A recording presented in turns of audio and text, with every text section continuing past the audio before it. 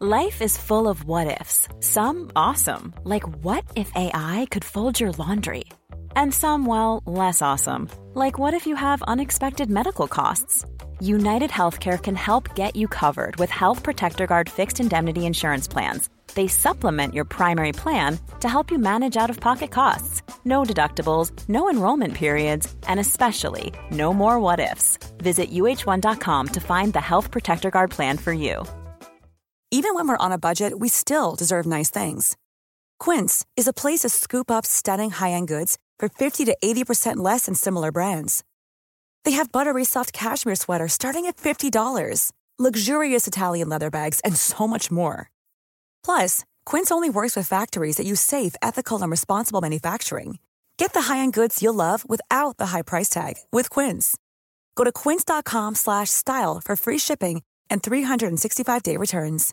This is Paige, the co-host of Giggly Squad, and I want to tell you about a company that I've been loving, Olive & June. Olive & June gives you everything that you need for a salon-quality manicure in one box. And if you break it down, it really comes out to $2 a manicure, which is absolutely insane. It's also so easy to get salon-worthy nails at home with Olive & June. The difference between how your nails used to look when you did them yourself and now with the Mani system is a complete game changer. The best thing about Olive & June, too, is it's a quick dry. Dries in about 1 minute, lasts for 5 days, and full coverage in up to 1 to 2 coats. Visit oliveandjune.com/perfectmani20 for 20% off your first system. That's oliveandjune.com/perfectmani20 for 20% off your first system.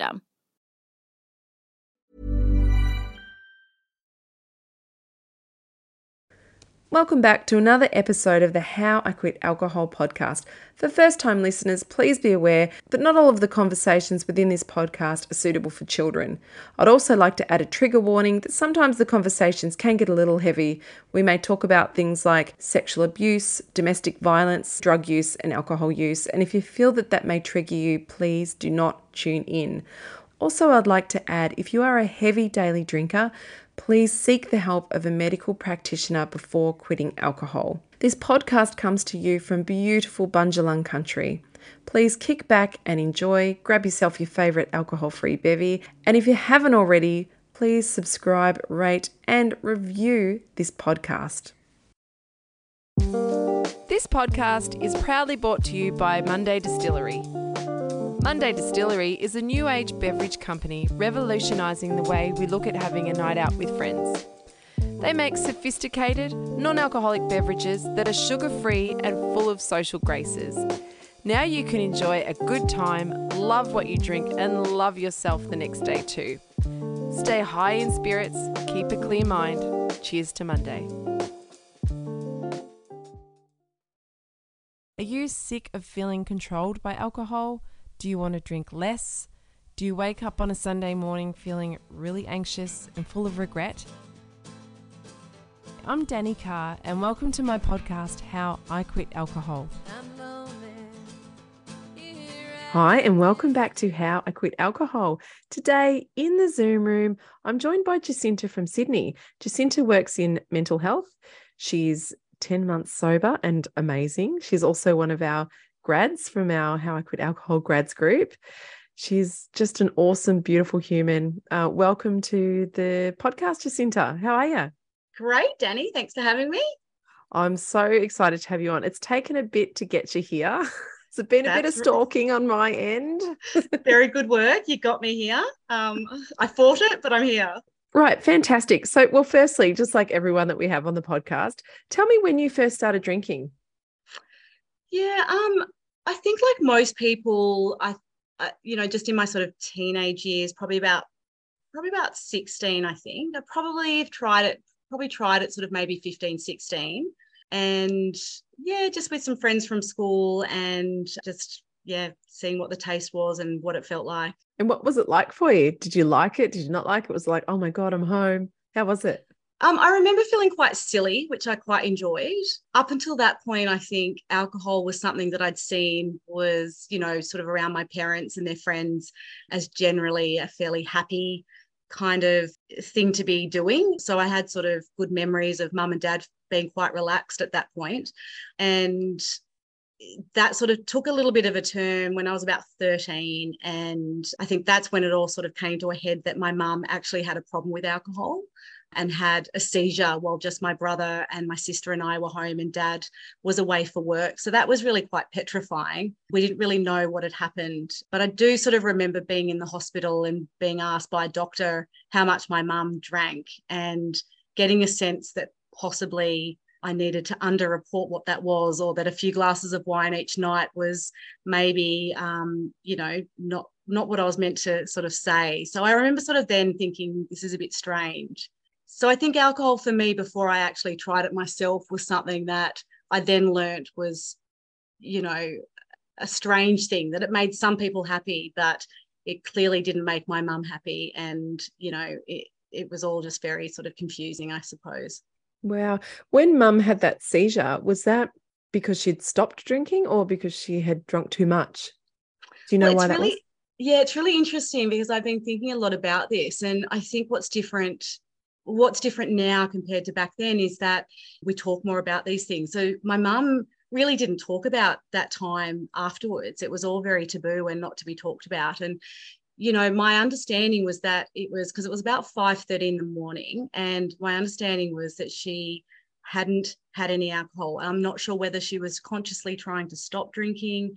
She was a shift worker, and I think by that stage was probably drinking at quite strange sort of times all over the place rather than sort of just simply in the evening. But I understand that she hadn't had a drink, and then that's what caused the seizure. So as a withdrawal. Wow, that's so full on. And for kids to have to kind of deal with that fallout. And like you said, like being at the hospital and knowing that you had to kind of cover up a little bit, that you just knew that. Yeah, it was, I just knew that the way that it was all sort of playing out was I was in a room on my own without my brother and sister being asked about how much mum drank. And I thought, this is weird. I knew enough to know that I'm being questioned about something that they obviously think has something to do with what's happened to my mum. And I think that's when I started to put some pieces together and realize that maybe mum was, pretty moody and could be pretty nasty and horrible, and that possibly alcohol was involved with that. How did mum's drinking look for you when you were growing up? Like you said, at first it seemed like it sort of would relax people, including her, but how did it sort of evolve with her as you kind of got older and had more of a realization as to what was happening? Yeah, look, I think that she sort of went from being quite the life of the party and quite funny, but she also could be really quite scary and quite insulting. And she would get quite angry and say really hurtful things. And, I look back and she obviously hadn't remembered saying certain things. And I remember being quite confused about how she couldn't remember saying I was allowed to go somewhere. And now she was saying she'd never said that. And just various things that I found as a young person really quite confusing. But largely she was, she could be quite verbally abusive. Wow. And I can just imagine like that sort of feeling of dysregulation as a kid, to be told 1 minute, yes, you can do something, and then told the next day, no, what are you talking about? I never said that. That would make you even question your own judgment. Yeah, definitely. Yeah. Has that played out for you at all in your adult life, that kind of sense of confusion? Look, I really think it probably has. And I often think that I could do with a good course of therapy myself. But I think that a lot of the things that she said to me, and I've got a much deeper understanding about that now. And I don't think she was inherently a bad person, but, there were sort of remarks about, needing to eat less and lose weight and things like that. And I think those kinds of remarks definitely have played a big part in my own self-esteem and that sort of thing. But, as I said, I think I have a much deeper appreciation to what was happening for her at the time, as opposed to it being a really true kind of reflection of her character. Yeah, that's the hard part, isn't it? To sort of see, it's almost like you can love your parent as your parent, but then there's a separate entity, which is your parent that's drug or alcohol affected. I remember going through this with my own therapist once, that, you can still love your mum, even though if they've done something horrific when they've been under the influence, you can still have that space within you, but to realize that they are actually, in fact, two different people. And that gave me a lot of freedom in being able to see that, because I guess sometimes the behavior you think that's unforgivable, that's it. I've got no mum, but you still want to have a mum. Like Yeah. it's a very hard balance. What do you think, without, you know, you don't have to go into this if you don't want, but what do you think it sounds like for your mum to get to that level, and to be able to say things like that, she must have had her own level of trauma. Do you think she had Oh, she definitely did. yeah. She used to sort of talk quite a bit about her own dysfunctional sort of relationship with her own mother. So I know, look, she, had her own trauma and everything, and it really did make a lot of sense. And I think for my mum, she really did just seek to get her own mother's approval and other people's approval. From the outside, my mum was a really well presented, attractive woman who was, for the most part, until things got really bad, quite high functioning and an amazing cook, and her house was always clean. And so she really did. And it's, that benefit of hindsight and being an adult, can look back and see that she really did battle her own sort of demons and trying to kind of put across something where deep down she was really struggling and finding things quite difficult. And that's the thing, like it's so easy for us to demonize someone for having an addiction problem, but they, like us, are dealing with their own trauma the only way that they know how. Totally. I think just knowing that can give you such a sense of forgiveness as well, and compassion towards them, that they just didn't know any other way. They never taught. I mean, God, we weren't taught. So, going a generation back and beyond, how were they ever taught how to deal with what they had faced and their own traumas? And yeah, absolutely. And I think it's healing, kind of recognizing that as well. So I feel sort of, my mum's passed away now, but I really do feel like that's been quite a healing thing to recognize, that she did the best she could with what she knew. And yeah, when you understand that there's that level of trauma there too, I think that gives so much more understanding, and I really don't think that a parent can get to that level without there being some level of trauma. I don't think people are like that for no reason, for fun. Yeah, absolutely. Yeah. So so take us through your own journey with alcohol. So I know, at what age were you when mum passed away, and did that affect your drinking or the way you saw alcohol?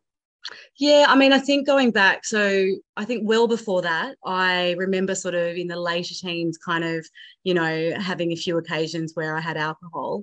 And I think that it's funny because I look back and I realized that there was something a little bit different in how alcohol seemed to affect me, or at least that's how I feel looking back. And that is that it didn't really take very much for me to kind of, I say, sort of hit a wall, or kind of, I often joke that it's kind of this alcohol-induced narcolepsy, but it was like I'd start to yawn not long after having a few drinks, and then I'd basically hit the wall. And they're not to say that I had moments where I was, not doing crazy things, but it's like my brain would just shut down. And, what that meant for me, though, was that on the occasions that I did drink, I sort of had memory loss. And I remember those kind of odd occasions being quite, they didn't sit well with me, and I didn't like that.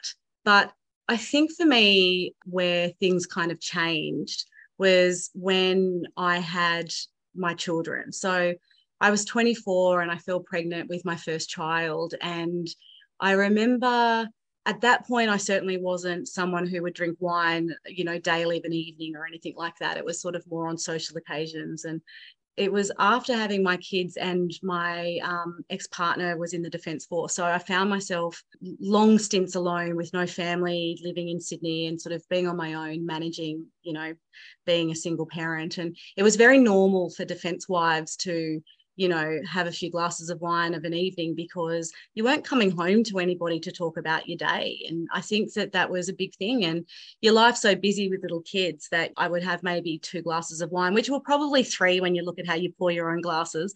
But, I'd finally get the kids to bed, and that was sort of my, it became my best friend. And, that was the thing I knew I could rely on. And pretty motivated as in my 20s, in terms of studying, working part-time, also for, like I said, for sometimes 6 to 8 months at a time, being a single parent. And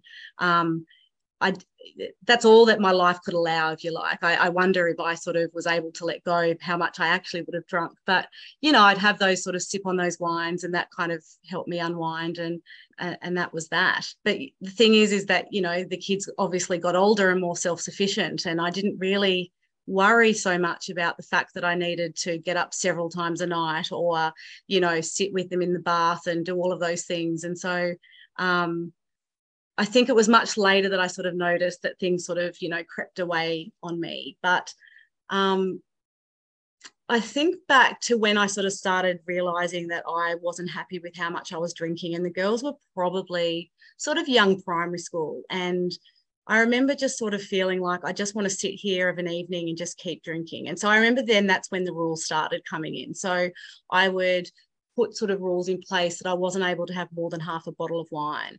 And that was kind of my limit. And then I'd notice on some occasions that would sort of creep. And on the odd occasion, there was something social. I think I kind of justified drinking too much as, I never get out. I never get to do this.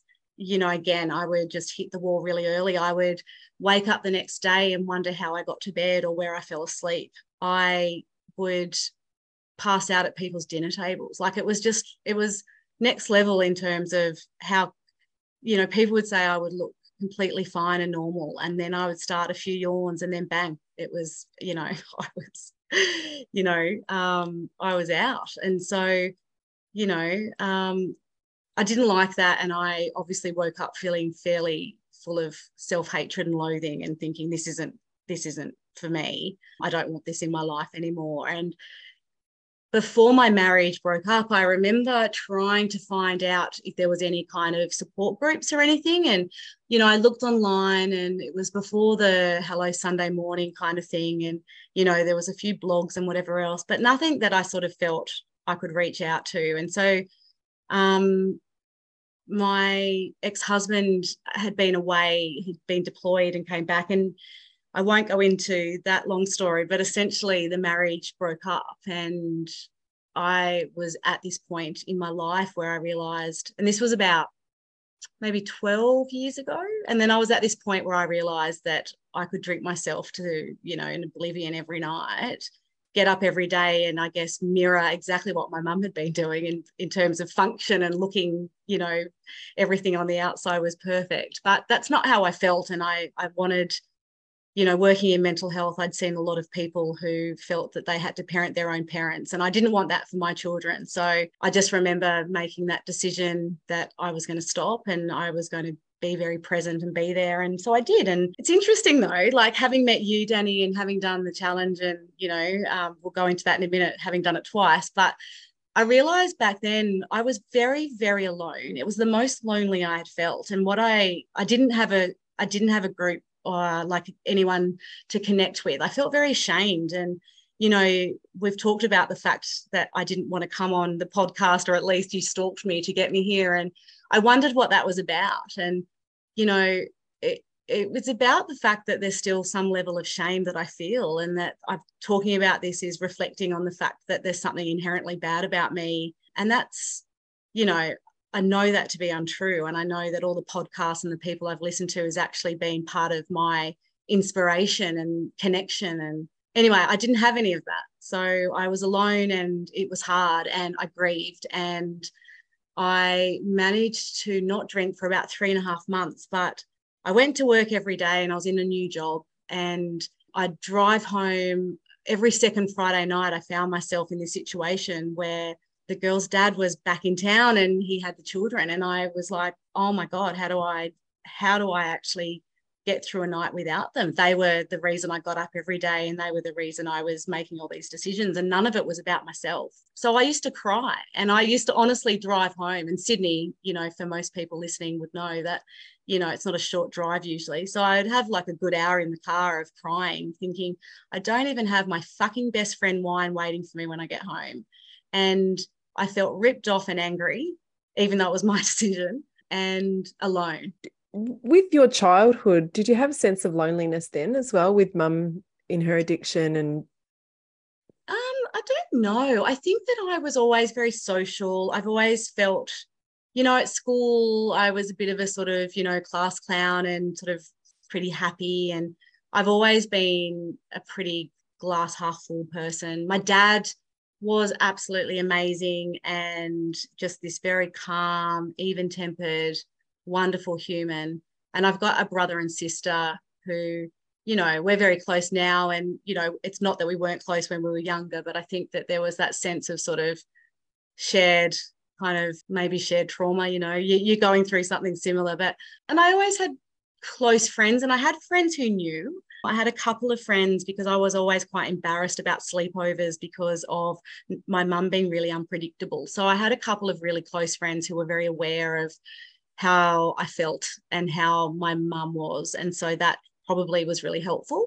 And I've always been a talker. So I think that was really a saving grace for me. So no, I don't really feel like I felt alone. And you'll be very proud of me for this, but I was always a journal writer. So I kept a journal through late primary school and into high school. And I think, oh my God, if I knew what I knew now, if I knew that then, I just didn't realize what a valuable tool it was, but it really was, because I let it all out onto paper, and it was incredibly therapeutic and helpful. During that time of feeling so lonely and alone when I was trying to stop drinking, I think I'd gone from being someone whose children were with them all the time and never having had experience where they weren't there for a night, because, you know, if the girl's dad was away, like I was obviously on my own with them. And if he was back, I was there too. And so it was just about trying to be okay with being by myself. And I've never been good at that. And maybe that's more when I say I wasn't lonely. One of my coping mechanisms up until that point was always to surround myself with people and be totally distracted and stimulated.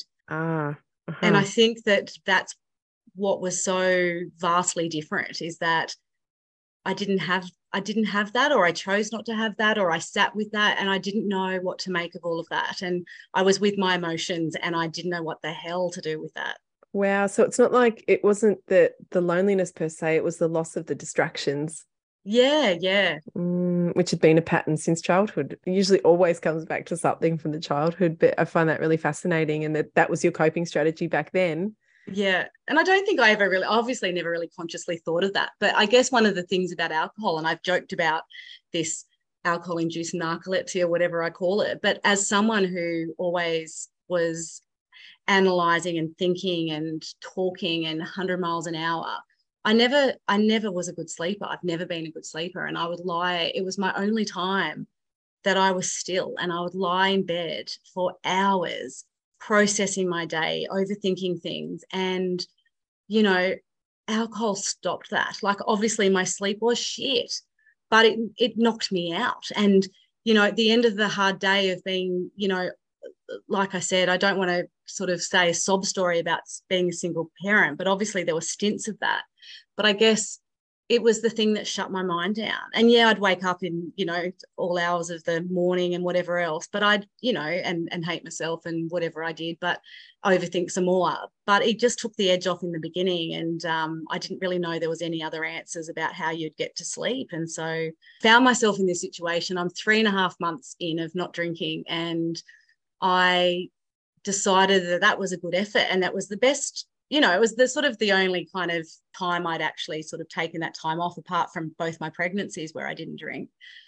And then I met by chance my wonderful now husband. And so this is going back 10 years ago, and I was incredibly happy and sort of socially drinking every now and then, but very quickly, you know, we've talked a lot about this, but the miracle hadn't occurred, and I wasn't an amazing moderator. I was somebody who didn't have an off button and never had. And all of a sudden I'm enjoying my glasses of wine until, you know, I wasn't. And so, and I think over the last 10 years, up until January of last year, I talked about how the girls got older and got more self-sufficient. Well, I happened to be one of the lucky people who married a person who loves to cook. So he does all the cooking every single night. Then he does the grocery shopping. He also cleans the kitchen afterwards, because I'm not qualified to clean all of his tools and pots and pans. And he just happily goes about that. So you realize you're going to get hate mail from a lot of women right now. Look, I totally understand. If I told you also he does all the ironing as well, would that add to it? I feel like I have to defend myself and tell everyone I do the cleaning. But here I am, and what am I doing with my evening? My dinner's being made, like we're being looked after. I don't need to do anything. I don't even need to iron anyone's uniforms for tomorrow because he'll do that because he likes to do that. So I would have another wine.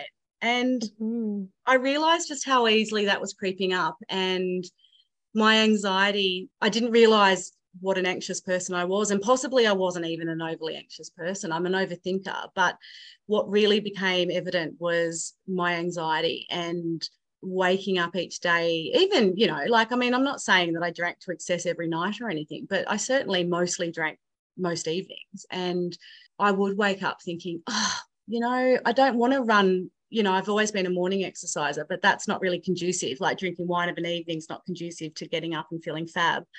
So True.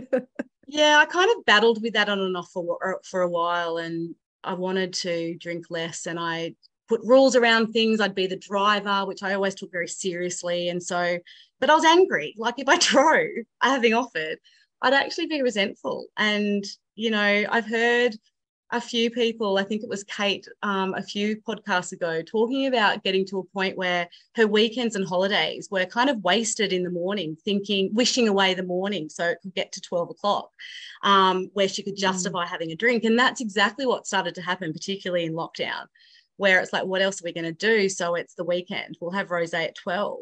And I realized what I was actually getting resentful about. So things like, you know, picking up my girls from somewhere or doing something would be like, oh, fuck, well, I can't drink now until this, you know, until this time. And that's just really ruining my life. And yeah, so anyway, I stumbled across you, and I remember it being the end of December in 2020. So just keep in mind that for the like good 10 years more before then, I'd kind of knew that I was someone who couldn't handle alcohol, and didn't have an off button, and didn't like myself. So I don't know, I was scrolling through Instagram, started following people, and I found I think it was was it your first challenge, the 3-month January 2021 challenge? Mm-hmm. And anyway, after a few wines, I messaged you, and I can't even tell you the level of excitement the next day when I saw that you'd messaged me back and told me to do it. And I was like, done, I'm doing this. And it was honestly the first time I actually felt this sense that there were so many other people out there that were just normal, everyday good people who couldn't handle alcohol, and that was okay. And, you know, we all had sort of our own stories and similar, you know, similarities and whatever else. But this sense of connection just really made me feel like I wasn't a bad person and wasn't someone who was defective. It was just alcohol wasn't adding anything into my life, and learned all the tools and rediscovered journaling. And I always thought, like I said before, I was a half glass full person, and incredibly grateful. And up until this point, you know, I still describe my childhood as pretty awesome. And, you know, there was lots of positives, and I tried to look at things in a really positive light. But I don't know where I was going with that. But the gratitude, journal. It was one of those things that sort of forced me to look at things that were fairly possibly minimal or small to people, but actually focusing on that as, you know, something that I was incredibly grateful for just sort of made me realize how fucking awesome life was. And I didn't feel sad, and I didn't feel alone, which is probably raising the question as to why I actually drank again. So I did 4 months. So I did the 3-month challenge, and I felt amazing. And then something happened leading up to the 4th month where I really started to believe or to convince myself. And you talk about alcohol as the sneaky bitch, totally the sneaky bitch. And I welcomed her in, and I decided that I would be able to have the occasional glass of rosé with my husband of like a Sunday evening, you know, and that's all it would be. And I would say that as soon as I made that decision, within about a week or 2 weeks of totally, you know, this torment of should I, shouldn't I, what rules, going straight back to that, I just thought, what the fuck have I done? And I never was able to moderate. So yeah, so that's where I was. And we're 2021, it would have been about sort of like April sometime. And for the rest of that year, I kind of stumbled through knowing that, okay, you know what? You've never actually said that you need to stop forever. Like, I never actually said that to myself. The challenge was a 3-month challenge that I thought I would keep going with, but I never said to myself, you should stop forever. And I was scared to say that. And I've heard other people, since sort of saying, oh, it just feels really scary. And I don't know what switched for me, but I knew I needed to jump back on board. And so I signed up for the January 2022 challenge, and everything just fell in place. Like, it was like everything I'd learned previously was still there. So I had the tools and the strategies. I felt extra connections, which was great. I just knew that life was just shit tons better. And I haven't stopped thinking that. And there's a couple of things that you taught me that really, really solidified that. And one of them was the play it forward. And anytime I thought, oh, look at that person having a nice glass of whatever in the sun, or look at that, I wish I could have that. It kicked in straight away. And I just thought to the next day when I wake up and go, oh, I don't remember going to bed. I don't remember what I said. I don't remember what I did. I hate myself. And that feeling was just, I was really over hating myself. And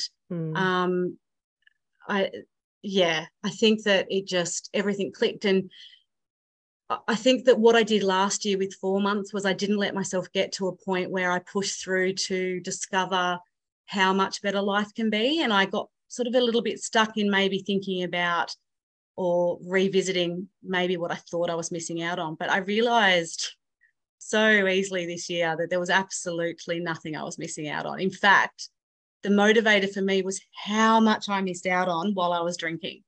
Wow. I missed people's, like my husband's 50th, which was the last social thing we had before lockdown. And I don't remember at what point I really passed out, but it was early. And, that was typical for me. It was typical to the point where people say, oh, no, guess what? Such and such did a Jacinta. She missed out on the whole night. And I'm like, oh, my God, there's actually a drinking phenomenon named after me. And it's true, but I missed out on all of these things, and I realized I don't want to miss out on things anymore. I want to be the last man standing. I want to be dancing ridiculously and singing really shit karaoke at 1 a.m. because I actually am still standing. And it's fucking great. I love that. And I just have to quote Elton John here. I'm still standing. Yes. That's your theme song. I've decided. Oh my God, it totally is. And everyone will really love that. Oh, I love that. And also, I was also thinking about bringing out your own line of, because I love merch. I'm all about merch. Your own line of eye pillows. Just doing a Jacinta. You know what?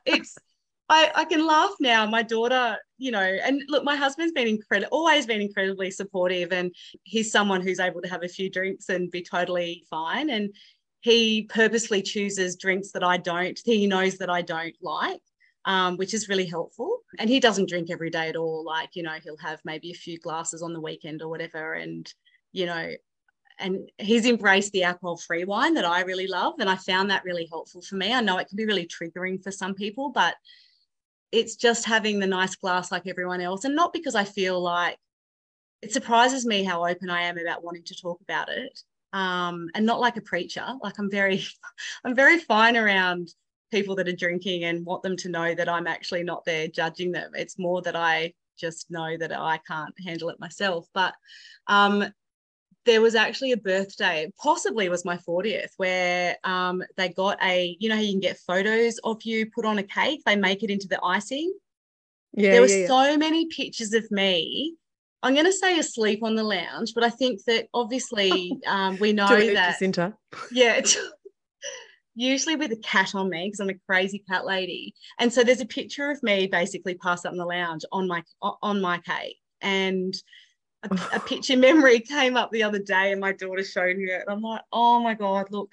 I look back at that and cringe, but I also look back at that and just think, wow, like it's just a great reminder of the fact that, my life is just so much richer and fuller, and now that I don't. And that's awesome. I just feel yeah, I just feel free and light and great. And it's amazing to wake up every morning and just feel like you could just do like fist pumps and just fucking high five yourself, because I never wake up feeling dread or hate, feeling self-hatred. I wake up and just think, fuck, I'm great. And what a much better way to start your day. Oh, so much better. It's so much better just waking up, with that mantra, today is going to be a great day, and telling yourself, well done. It's such a beautiful way to wake up, as opposed to that self-hatred. I guess one thing that you had in your favor, because you would pass out and have this narcolepsy, that at least you didn't make a dick out of yourself. Like, well, you know what though? It's funny because so many people said that. And look, let me tell you, to anyone listening, there were plenty of times I made a dick of myself. You told me early on about how you were talking about how funny you think you are when you're drinking. And that is so true. I think I'm pretty bloody funny at the best of times, but honestly, I would, and the repetitiveness, so I would tell everyone my story over and over again and think I was hilarious. But I did make a dick of myself, and I'm purposely probably omitting those from the podcast today. But it was a little bit protective in that I was the first man down, which meant that I would hear other people's stories later, and I would generally wake up feeling okay because I'd had a longer time asleep.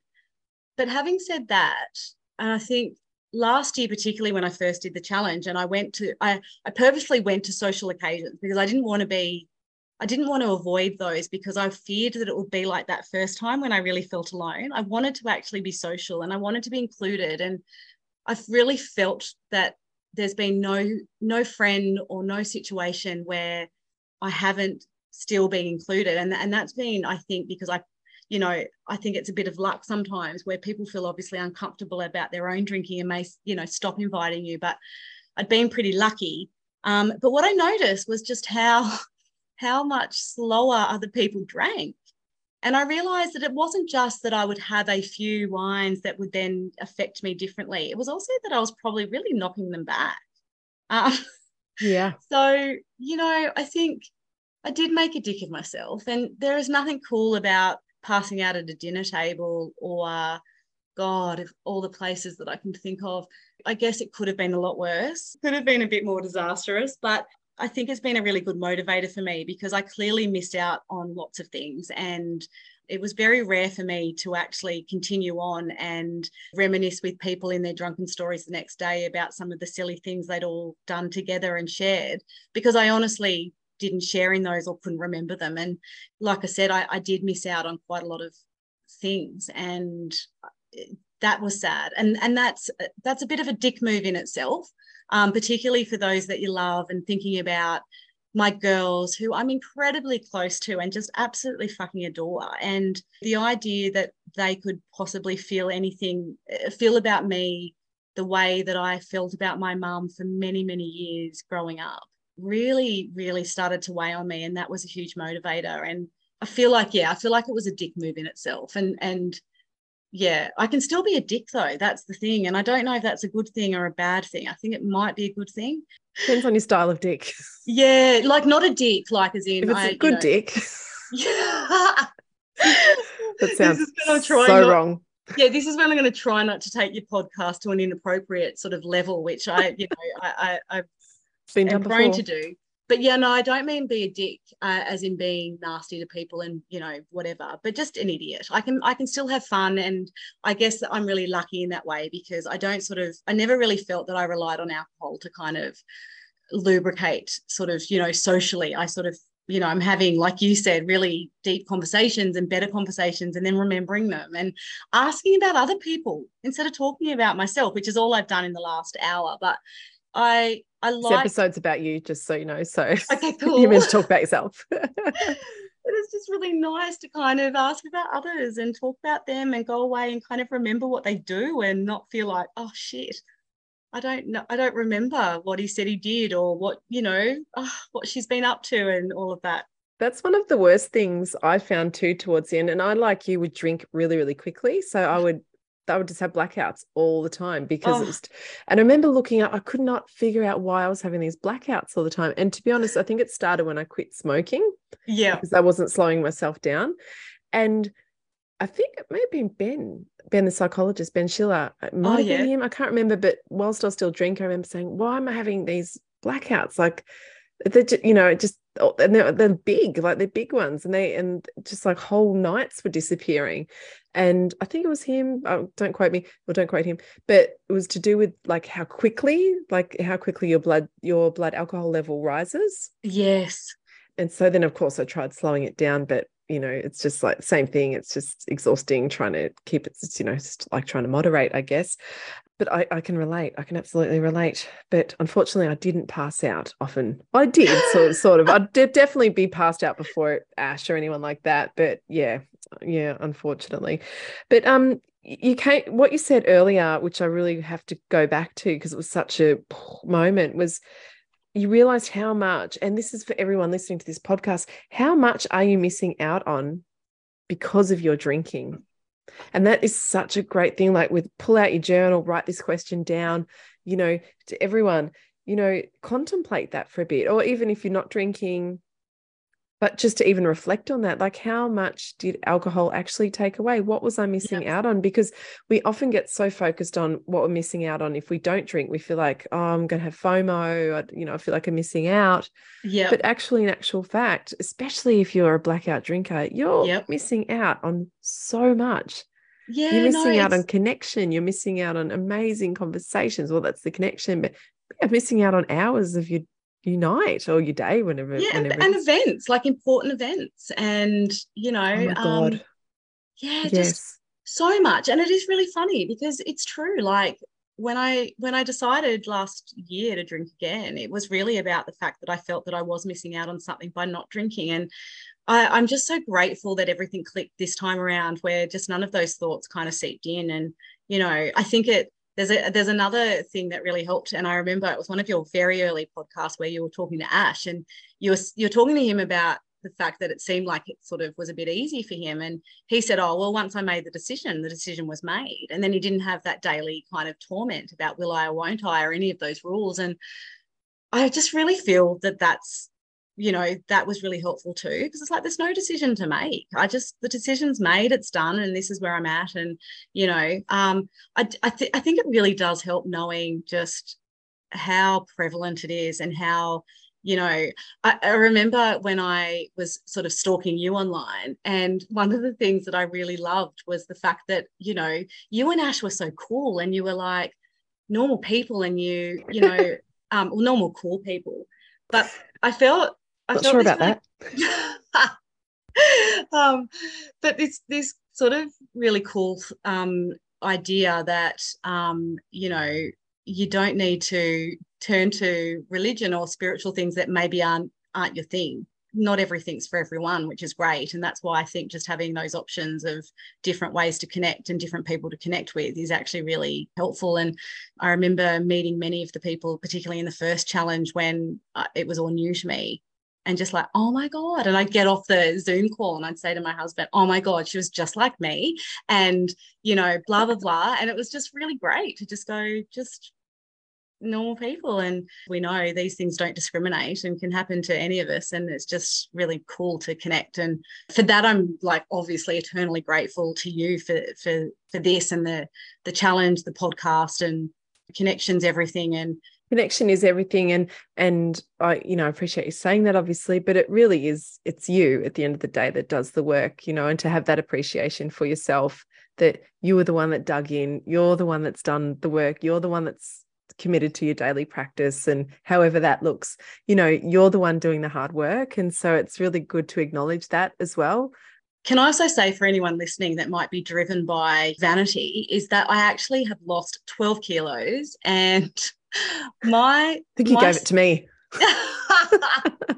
Well, I've had a delayed kind of love for chocolate, because I've never been a sweet tooth. I've always been like a savory person, but the last probably 3 or 4 months I've made a real comeback with the chocolate. But I just sort of feel like there was all those empty calories that I was consuming, but also the shit that I would eat after, the carbs I would crave, and knowing how it messed with your blood sugar levels and everything like that. But I would think nothing of like, let's just order a pizza, let's just eat a pizza. And, who's to say we hadn't already had dinner? But probably I'd wake up and not remember that I ate that pizza, which might have been protective. But anyway, I noticed a lot of things, obviously my sleep. And I said that was always an issue. But, I started taking melatonin and just having a really, amazing kind of sleep sort of routine and everything like that, which was incredibly helpful.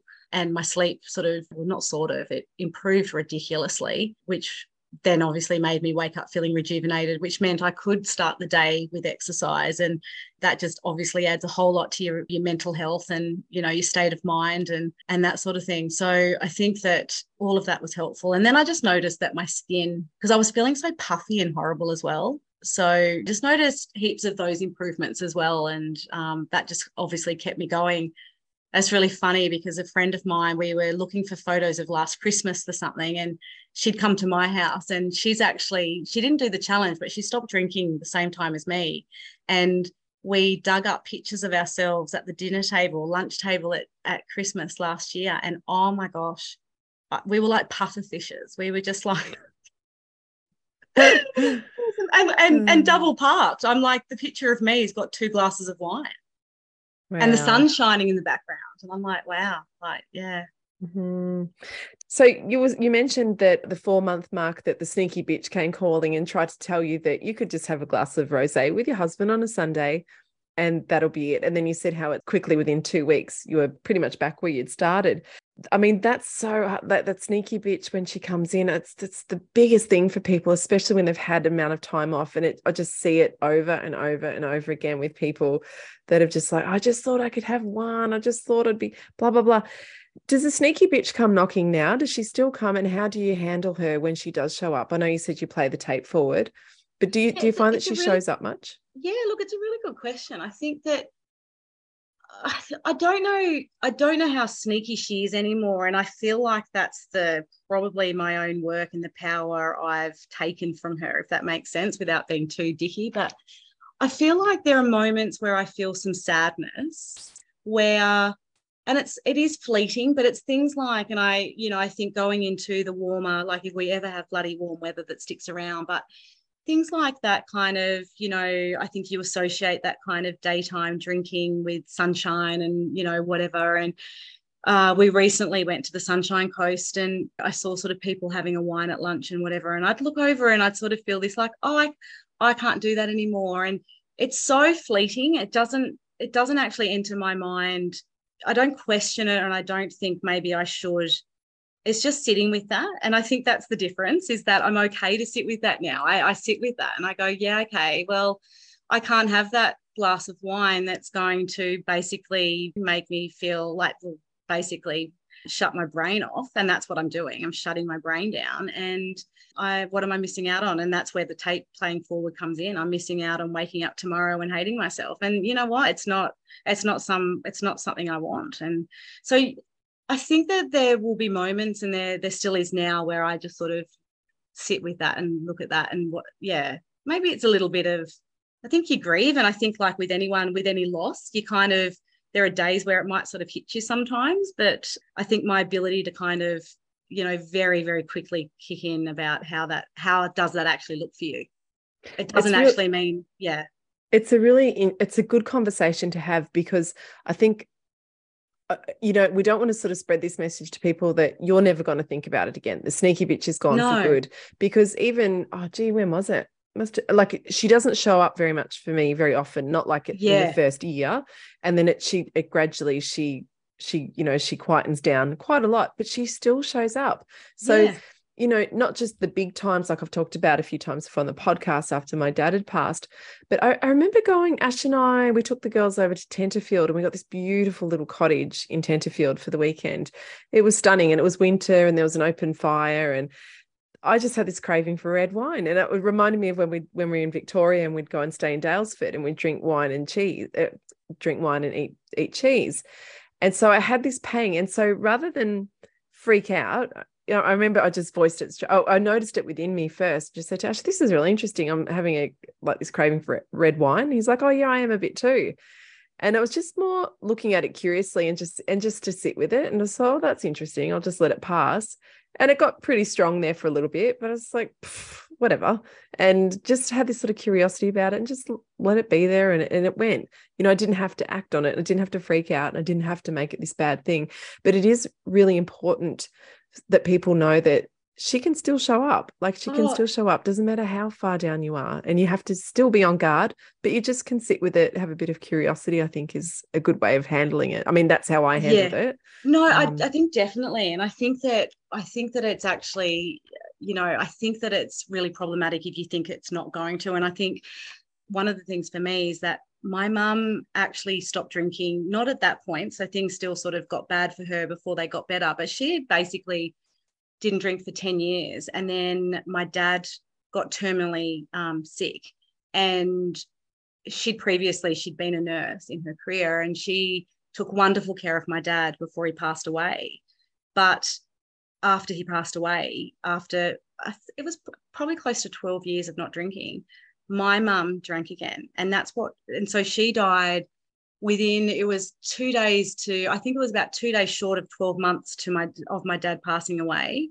And it was the alcohol. So she'd gone from, such a long time of abstinence to the sneaky bitch convincing her that, in the depths of her depression of losing my dad, that was the answer. And, it was amazing to see how straight back she was to obviously not just daily drinking. I think that, we try and sort of piece together what was happening for her at that time, because she lived by herself, but she essentially had a massive fall and a bleed to the brain, and she died. And, that was incredibly sort of, I guess, profound for me to kind of look at that and realize that, I guess, just what alcohol can do, really, and the grip it can have on you. Wow. I mean, that's huge. Where she's gone for all that time, and oh God, it just kills me. It must kill you. Was there a conversation that you had with her around that when she took up the alcohol again? How did you feel? Yeah, no, we definitely did. So we sort of, we'd had interventions with her before, but my brother and I had gone down there. My sister lived where she was or nearby, and we all went down, and she'd been in hospital, and sort of she was coming out, and we were all like very much, this has to stop, and what do we need to put in place? And, we put some protective things in place, like the Red Cross calls, does a welfare check. I'm laughing because they actually never got through. It's actually just really tragic. But, where they ring each day and sort of check on her, and she'd been out of hospital. So she'd been in, I can't remember how long on that occasion, but essentially she'd come out, and, I remember leaving and flying back home and seeing just sort of how sad and vacant she looked in her eyes. And that was the last time I saw her. In that week, she was straight back to drinking, and then, she'd had her fall and whatever else. But yeah, it's just one of those really tragic kind of situations where it gives you perspective on life on so many levels, and not just about, I guess, how harmful alcohol can be, but also just on what's important in life. And I guess it sort of also really motivated me to kind of want to be the best I can be and not put my kids through that, and be around as long as I can, because both my parents were only 65, so incredibly young, really. And, I want to be around and annoying them and for a long time to come. And I knew that that wasn't a trajectory that I wanted to go down. And so so it turned out serving as quite a motivator. But yeah, it's sad. It is really, really sad. It's devastating, actually. Yeah, it must be so hard to see the fallout. You said earlier that you felt embarrassed when you'd have friends come to stay. Was there a level of shame attached with your mum's drinking? Did you feel some shame around that when you were a kid? Yeah, big time. And I think that because, in my view, all of my friends had mums that were all probably like Stepford wives and all happy, and certainly not yelling at their children in front of others. I'm sure they did behind closed doors, but I guess I saw everyone's mums as being these nurturing, sort of like affectionate sort of people, and that wasn't my mum. And she would drink, and then she would, because she worked night duty a lot of the time, so she'd have a sleep in the afternoon, and then she'd wake up, or Dad would wake her to get ready for work, and it's very odd looking back and trying to make sense of it, but she would just be screaming and, swearing and really quite abusive. And I remember once having two friends come away with us for the weekend, and my mum, I just remember being woken up by my mum screaming and calling my dad the worst words you can think of, and words that I say myself occasionally, but not on this podcast. But I just remember going, oh my God, because as a 14 or 15-year-old girl, probably about 14, hearing your mum calling your dad all these names. And my dad, like I said, was just this calm, really like even-tempered person. It was just mortifying. So yeah, look, there was a lot of shame there, but also, you know, I think even when she got better and I look at sort of how her life went, she had no one she felt comfortable to talk to about these things. She never sort of reached out or connected, and she felt very ashamed. She'd sort of grown up in this in this sort of Catholic upbringing and taken to confession when she stole some chocolate. And in her view, you know, she was privately schooled, and you're not an alcoholic. That's for people that are kind of down and out. So she had these views that really, I think, really like stopped her from being able to kind of reach out and connect. And so the shame was probably there from an early age for me. And I think I probably took that on board and took that forward. And, you know, doing these challenges has worked wonders in trying to challenge that for myself. And working in mental health, you'd think I'd have a pretty good grasp on the fact that talking about these things and normalizing it and, you know, telling your story are actually really important things to do. But I guess deep down there's that struggle of still some shame there that sort of exists that I'm trying to chip away at. Yeah, well, it's interesting how you said earlier you felt like with the podcast and me having to stalk you was because you felt a bit of that rise of that shame. Yeah. And it's interesting how, you know, that just carries through. Yeah, it's also, I think, I'd be interested for everyone out there who are, you know, I guess mental health workers or health workers, that the idea that you need help for your own health or mental health. And I've worked with a lot of doctors and they talk about this and they're very, very reluctant. I think there's quite a high suicide rate amongst lots of health professionals, but there's such a reluctance to reach out for help themselves because they fear that they'll lose registration or it'll come back to, you know, they'll know someone perhaps that, you know, they'll be reaching out to or whatever. And I think that we need to do something about that. And not so long ago, I remember exploring the whole income protection and life insurance and various things. And I remember the insurance broker saying to me that because I'd reached out after my marriage broke up for to see a psychologist, that actually I couldn't get income protection to cover me for if I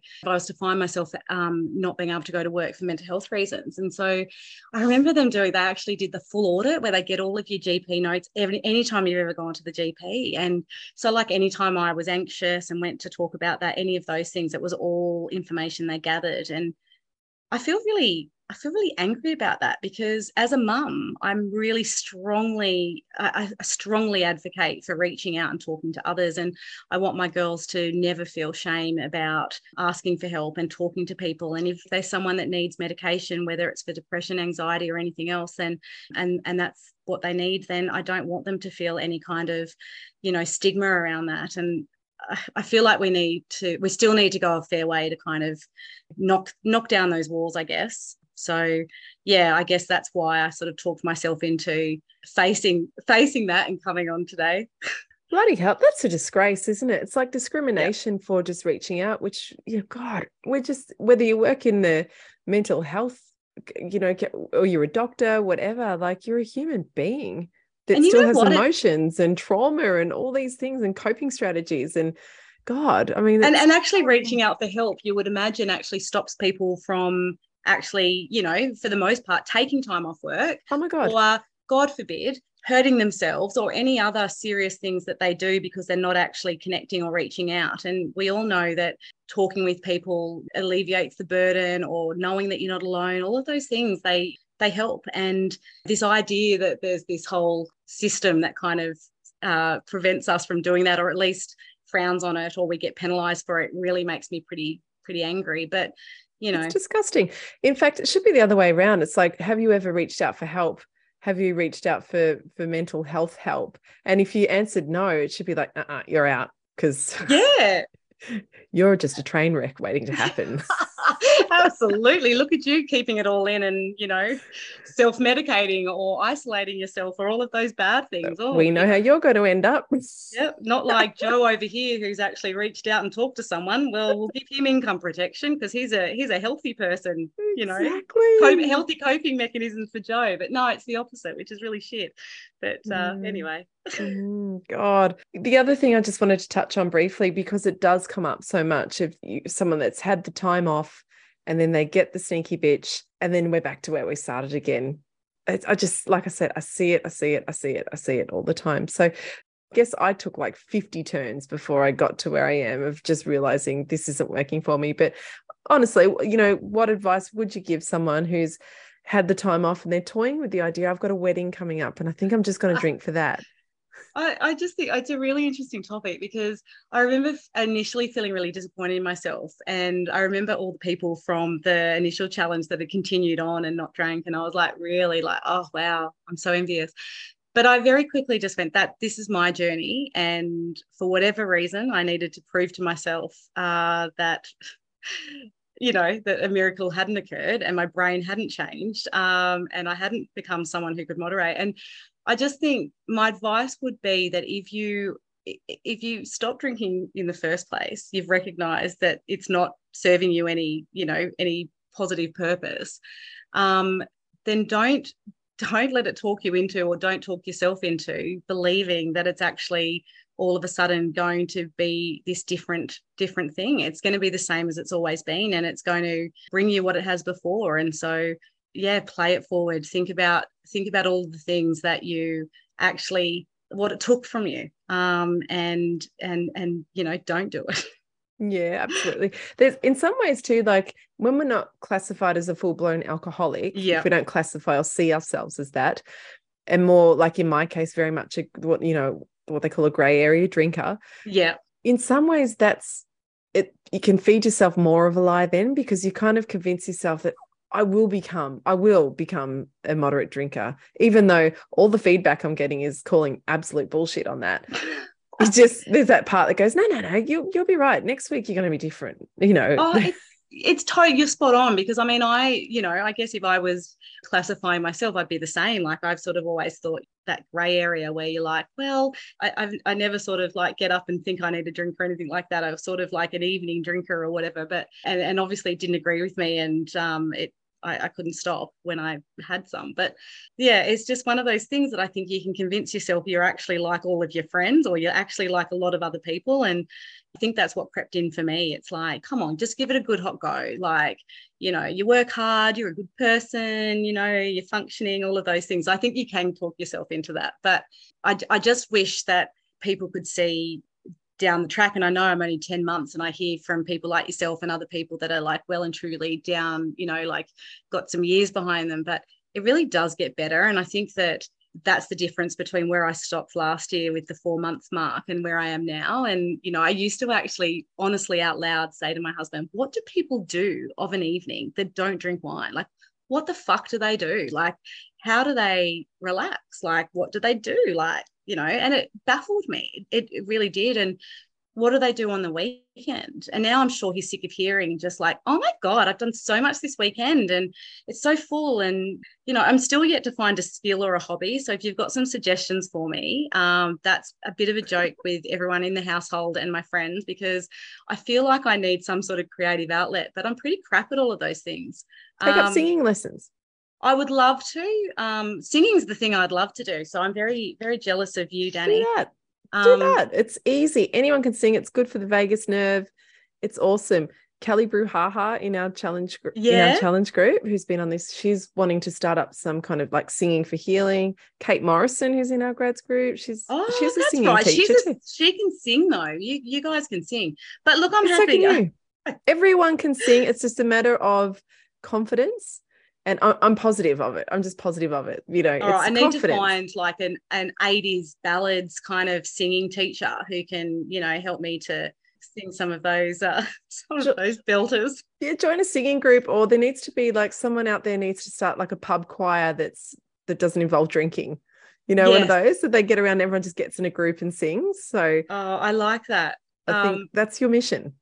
Oh, I want you okay. to Well, I'll start take taking that singing on. lessons. Should I choose to take it? That is my mission. I think I'll take that on. It's a challenge, but yeah, I think it'd be really good if people could just sort of, see how awesome it gets and how much freer and lighter and happier things are down the track. And I think that's what you've got to kind of push through. And that's what I've done this Absolutely. time. And I'm really glad to have got to this point where it does feel a lot easier.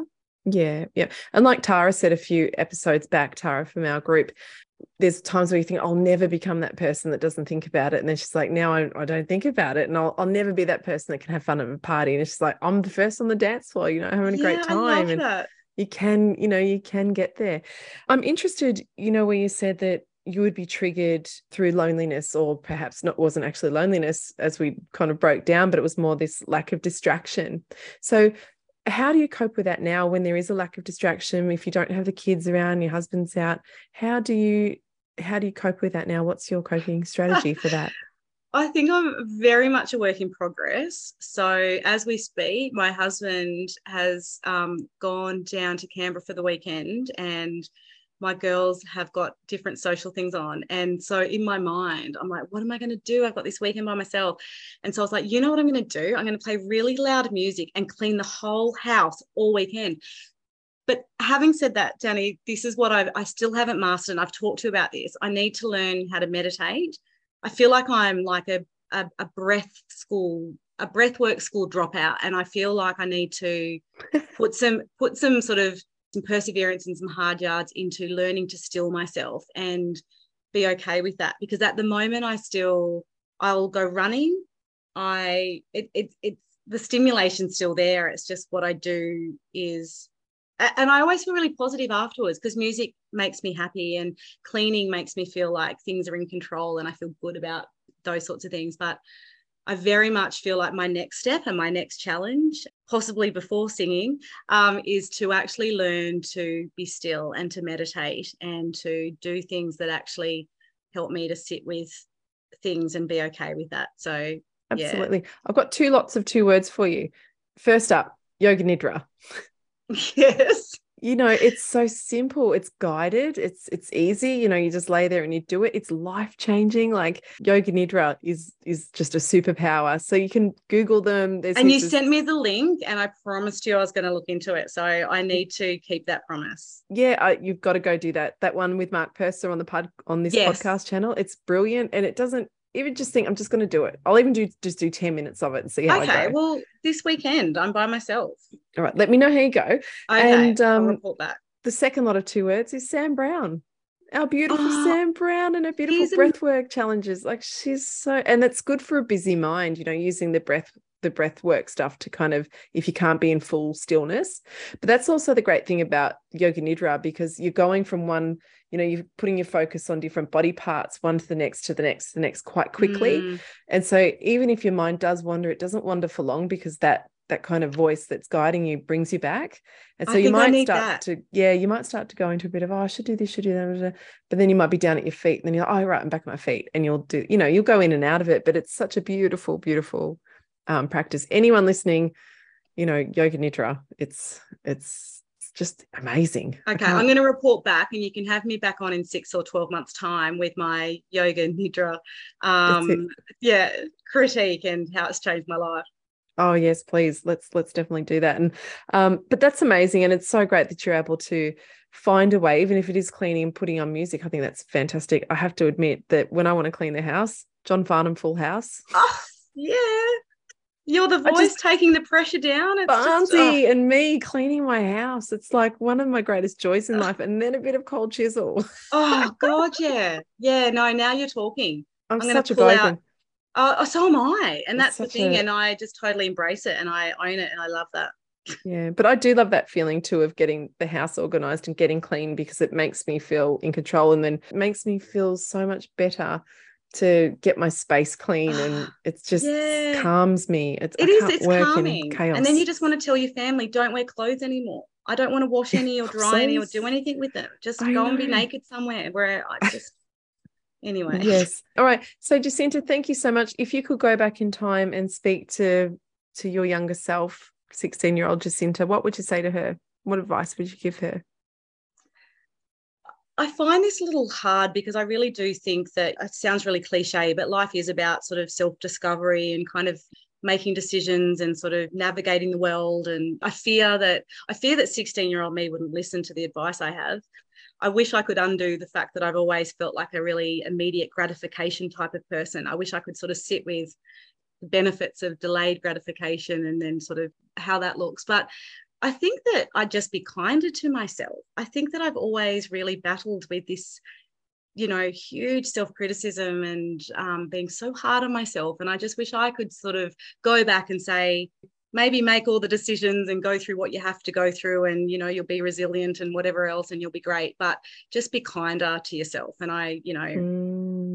that's what I'd say. I think that's such beautiful advice, and one that we can all take on, just be kind to yourself. For everyone that's battling and everyone's doing this work and everyone that's finding it hard, just be kind to yourself. Absolutely. Yeah. Yeah, that's really beautiful. Thank you so much for your time today, and I can stop stalking you now. Oh, thanks, Danny. You can keep stalking me now with Yoga Nidra, but yeah, thanks for having me on. Thanks, Jacinta. Bye. Okay, bye.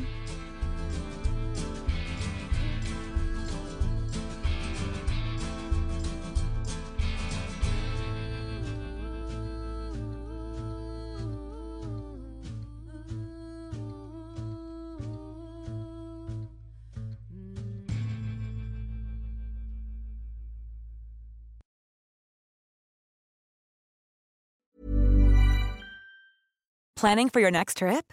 Elevate your travel style with Quince. Quince has all the jet-setting essentials you'll want for your next getaway, like European linen, premium luggage options, buttery soft Italian leather bags, and so much more. And is all priced at 50 to 80% less than similar brands. Plus, Quince only works with factories that use safe and ethical manufacturing practices. Pack your bags with high-quality essentials you'll be wearing for vacations to come with Quince. Go to quince.com/pack for free shipping and 365-day returns. If you're looking for plump lips that last, you need to know about Juvederm lip fillers. With Juvederm Volbella XC and Juvederm Ultra XC, your lip look, whether it's subtle or bold, can last up to 1 full year with optimal treatment and no additional maintenance. Find a licensed specialist and see if it's right for you at Juvederm.com today. That's JUVEDERM.com.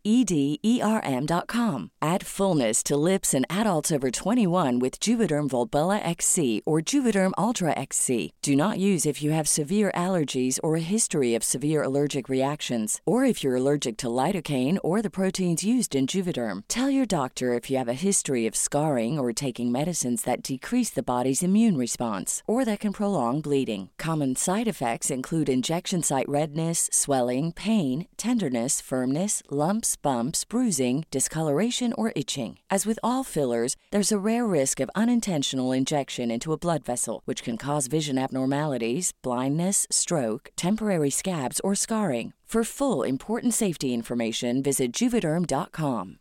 Imagine the softest sheets you've ever felt. Now imagine them getting even softer over time. That's what you'll feel with Boll & Branch's organic cotton sheets. In a recent customer survey, 96% replied that Boll & Branch sheets get softer with every wash. Start getting your best night's sleep in these sheets that get softer and softer for years to come. Try their sheets with a 30-night guarantee. Plus, get 15% off your first order at bollandbranch.com. Code BUTTERY. Exclusions apply. See site for details.